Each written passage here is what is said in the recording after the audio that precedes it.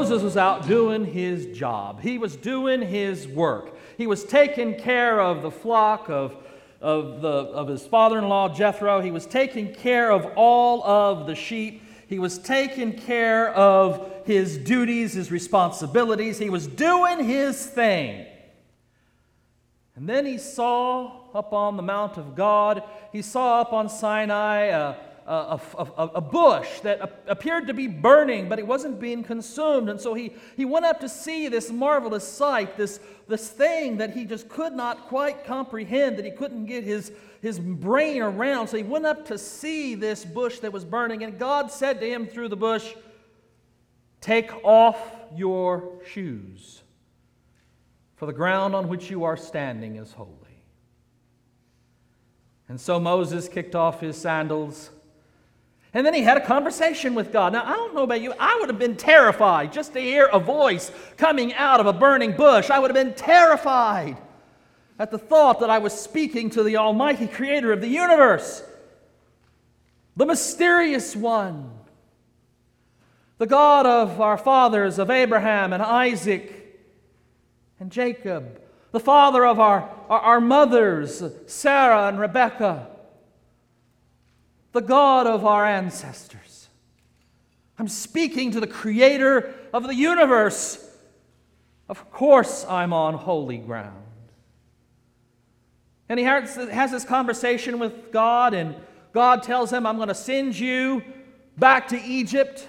I'm going to send you to set my people free. I've heard their complaining and their moaning and their groaning at the hands of the taskmasters in Egypt, and I'm going to deliver them from their taskmasters."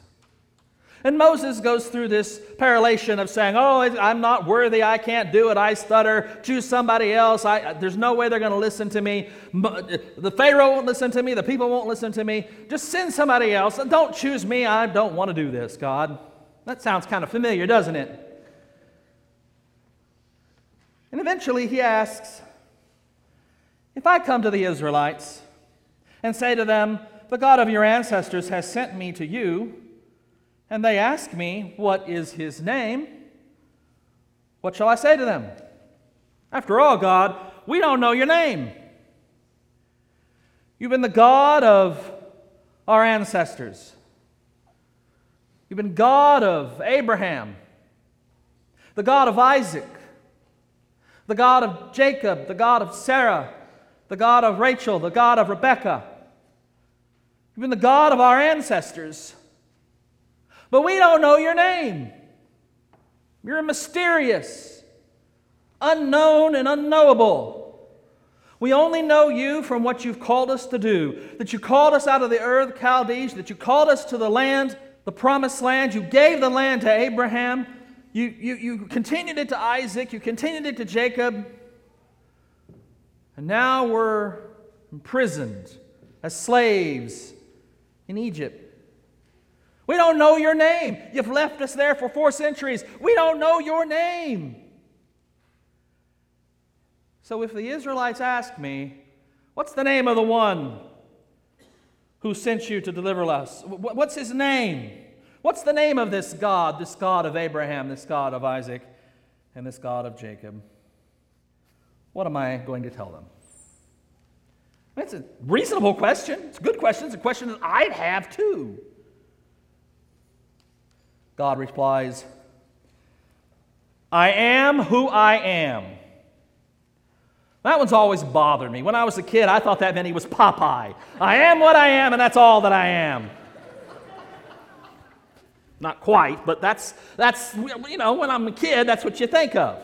I am that I am, as the King Jimmy renders it. I am that I am. I am who I am. I am what I am. All of those are possibilities here. He said further, God's not done, he said further, "Thus you shall say to the Israelites, 'I am has sent me to you.'" God also said to Moses, still not done, God also said to Moses, "Thus you shall say to the Israelites, 'The Lord,'" and again, "I am. I am the God of your ancestors, the God of Abraham, the God of Isaac, and the God of Jacob. has sent me to you. This is my name forever, and this is my title for all generations. I am is God's name. Huh? That's kind of crazy, isn't it? I am is the to be verb, isn't it? The one who be, I am, that's your name? You're a verb? Uh-huh. God's a verb. I'd rather God be a noun, maybe a pronoun, or an adjective. How about a conjunction? Remember the Schoolhouse Rock? If you're my age, 1970s Schoolhouse Rock, conjunction, junction, what's your function song? Man, I love that stuff. I'd rather God be a conjunction. Sometimes it feels like God is a great big or a great big but, according to some churches. Yeah, that's supposed to be funny, by the way. But a verb, I am, and it's the to be verb. I am. What does that mean? What does that mean? It's a play on the sounds of the words in Hebrew. God's name is Yahweh in Hebrew. I know we sung our first hymn, Jehovah is the name we used, and there's an ancestry or a history for the formation of the name Jehovah. The Germans are responsible for that. It's a big mistake. We'll talk about that at some other time. His name is Yahweh, God's name. The creator of the universe, his name, his personal name is Yahweh, which in Hebrew means I am. Well, what does that really mean? I mean, to say that it's the to be verb is one thing, but what does that actually mean? I like word pictures. And here's an image to understand the meaning of God's name, to understand the meaning of the I am. Take a hose, screw it into a faucet, turn the faucet on, let the water pressure build up, go out to about midway to the end of that hose, pick up the hose, and pinch it off. The feel of the pressure, the water pressure surging against your fist as you've pinched off that hose, the surge of that water pressure behind your fist, trying to get through, trying to get out, trying to burst out, that desire, that need, that force, that energy trying to burst out through your fist as you've pinched off that water hose, that is the essence of I am, of Yahweh, of the to be verb in Hebrew. The idea is, I will not be contained, I will not be controlled, I will not be governed, I will not be limited, I will not be restricted, I will come forth and you will know me. I will burst forth with much energy, and you will know me, and you will see me, and you will hear me, and you will receive me. I will be known. I am the one who is and who cannot not be. Ooh, that hurt my brain a little bit. The one who is and who cannot not be. He is the God who is, and whose existence by its very nature is part of his being. And he is the one who will be known, who will be experienced, and who will be received. He is the one who has created everything and is present with us, and whom you cannot deny. Just take a look at the skies at night. I went out this past week. First time since I've moved out here. And I set up my telescopes. I set up my refractor, my 5-inch refractor. And I started looking at the sky. When you're in the city in Irving, in the middle of the Metroplex, you can see the moon. You can see Mars and Jupiter and Saturn, the big planets and the close planets. But you can't see the Milky Way. You can see maybe 1 or 2 stars at random, and that's about it. But out here, you can see the glory of God's handiwork. You can see the beauty of God's creation. You can see the constellations, so you can search for galaxies and nebula. And I spent 4 hours outdoors searching the sky going from galaxy to galaxy and nebula to nebula, the Dumbbell Nebula, the Orion Nebula, the Horsehead Nebula, Andromeda Galaxy, which you can almost see with the naked eye. I was amazed. I spent a long time just looking at the sky in wonder at God's glorious handiwork, the fingerprint of God visible in the night sky. That's Yahweh, the one who created that and will be known by virtue of that glorious majesty, the one who cannot be contained, controlled, governed, restricted, suppressed, silenced, the one who is known, who is, has been, and will be forever known. That's God's name. Now, names have great power. In most ancient languages, this is also true for Hebrew. Names have great power. If you know the name of something, you have control over it. But God's very name, by its very virtue and its very nature, defies control. But to make sure that the name couldn't be misused, in the Ten Commandments you have, "Thou shalt not use the name of the Lord thy God in vain." And the Hebrew people understood it in such a way that they refused to even say the word, to even say the name Yahweh. Instead, whenever they saw Yahweh written in the Hebrew Scripture, they would pronounce instead the Hebrew word, name, title, Adonai, which means Lord. That's why in your Bibles, you'll see capital L, capital O, capital R, capital D. Every time Yahweh is in the Hebrew text, you'll see that in the English translation, translating Adonai, out of respect for the holiness of the name.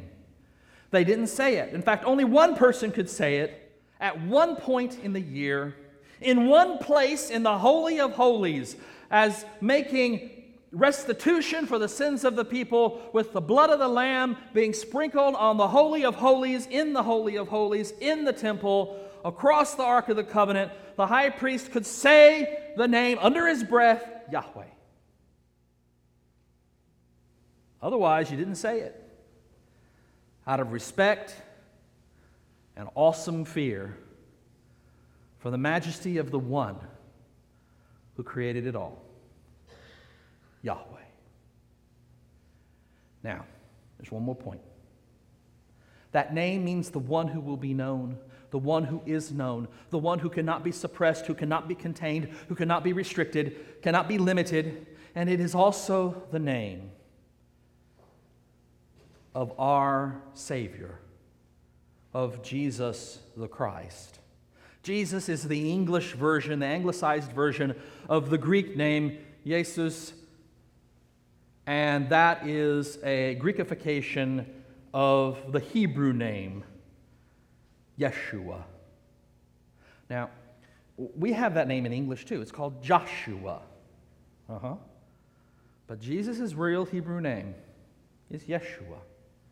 And Yeshua is a contraction of two words: the name of God, Yahweh, and the verb saves. Yahweh saves.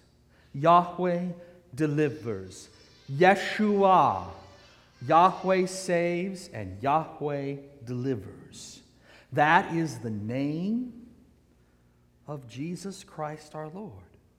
That's the meaning of the name. God, the creator of the universe. Yahweh, the one who cannot be restricted, the one who will be known, and the one who is known, saves and delivers us. And the Yahweh, the one who cannot be restricted, who cannot be suppressed, who is known and will be known, came and was known to us and made known to us in Jesus of Nazareth, this little baby who was born in Bethlehem of Judea and raised in Nazareth as a carpenter's son, who then walked the dusty streets of Palestine and taught us the love of God.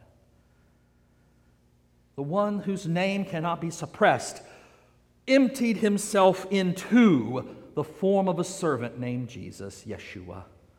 Yahweh saves, so that we would know the one who is.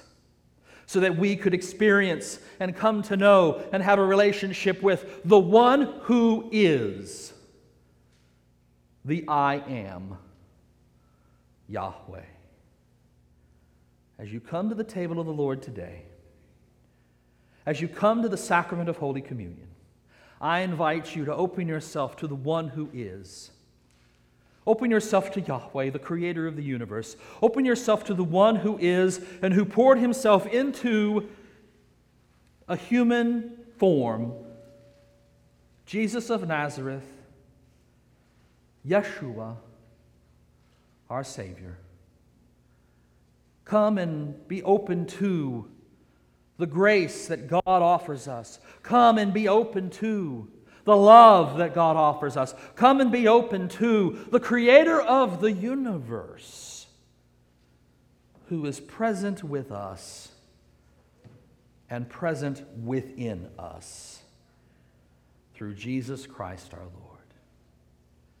Come and partake.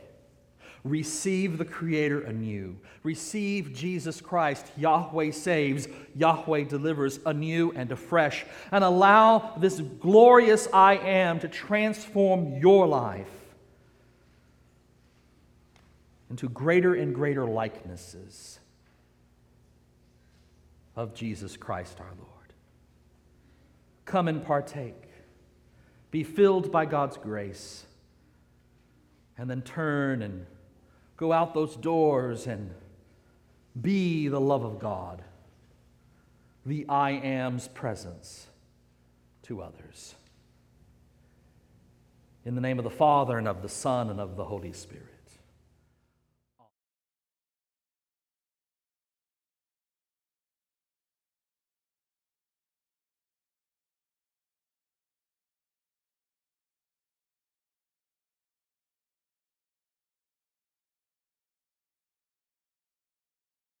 Brothers and sisters, Christ our Lord invites to his table all who love him, who earnestly repent of their sin and seek to live in peace with one another.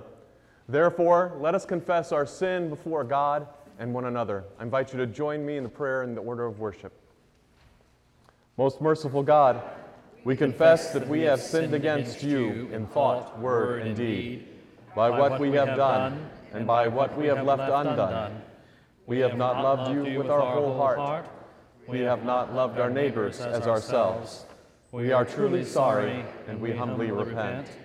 For the sake of your Son, Jesus Christ, have mercy on us and forgive us, that we may delight in your will and walk in your ways, to the glory of your name.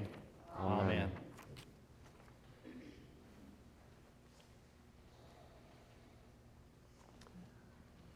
May Almighty God have mercy on you and forgive you all your sins. Through the power of our Lord Jesus Christ, strengthen you in all goodness, and by the power of the Holy Spirit, keep you in eternal life. Amen. Amen. You may be seated.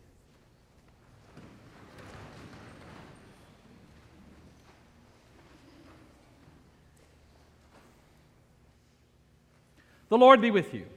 And also with you. Lift up your hearts. We lift them up to the Lord. Let us give thanks to the Lord our God. It is right to give our thanks and praise. It is right and a good and joyful thing always and everywhere to give thanks to you, Father Almighty, creator of heaven and earth. You formed us in your image and breathed into us the breath of life. When we turned away and our love failed, your love remained steadfast. You delivered us from captivity, made covenant to be our sovereign God, and spoke to us through your prophets. And so with your people on earth and all the company of heaven, we praise your name and join their unending hymn.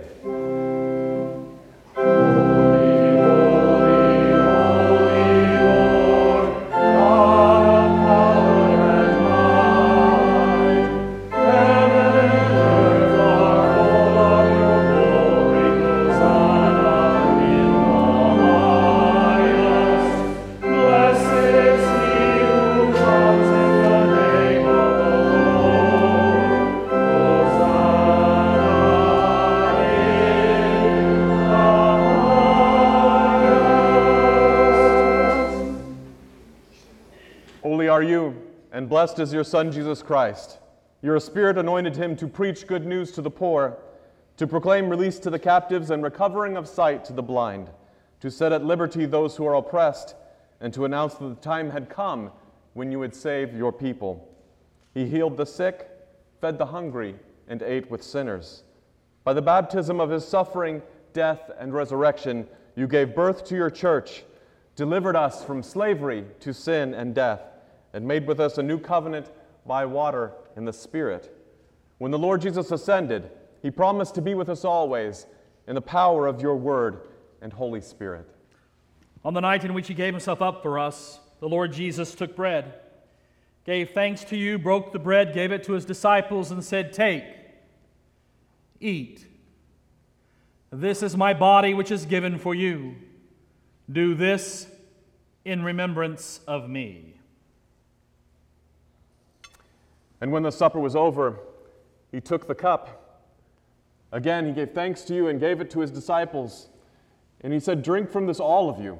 This is my blood of the new covenant, poured out for you and for many for the forgiveness of sins. Do this as often as you drink it in remembrance of me."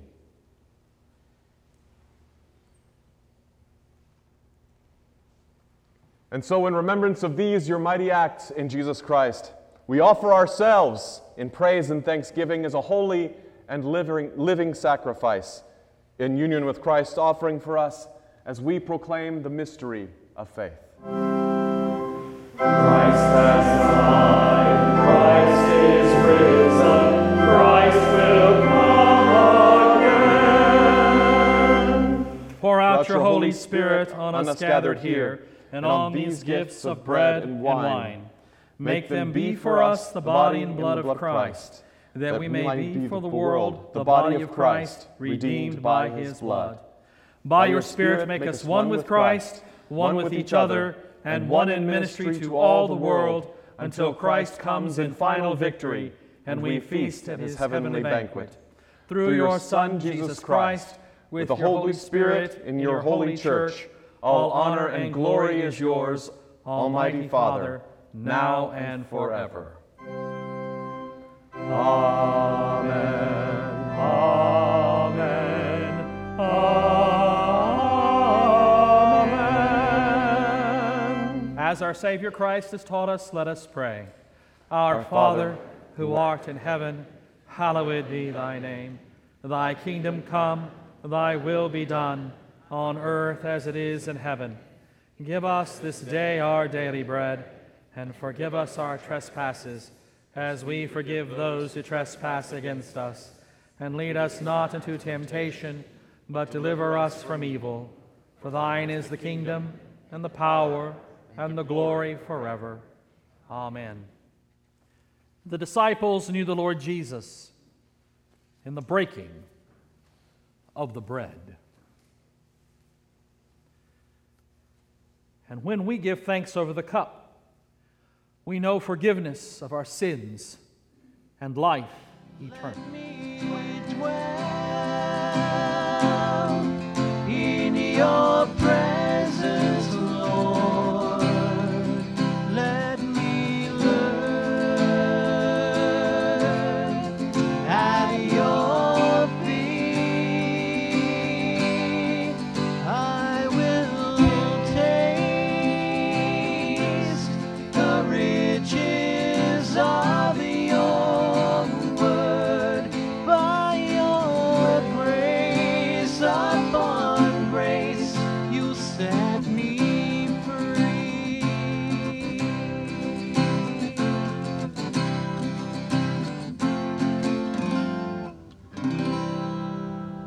You have been listening to a sermon by Dr. Gregory Neal, Senior Pastor of the First United Methodist Church in Commerce, Texas, and Rector of Grace Incarnate Ministries.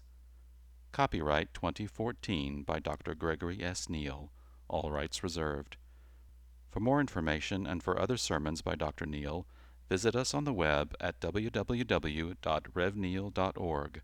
That's www.revneal.org. You are also invited to visit us in person at First United Methodist Church, 1709 Highway 24, Commerce, Texas, 75428. This program was produced by Dr. Greg Neal.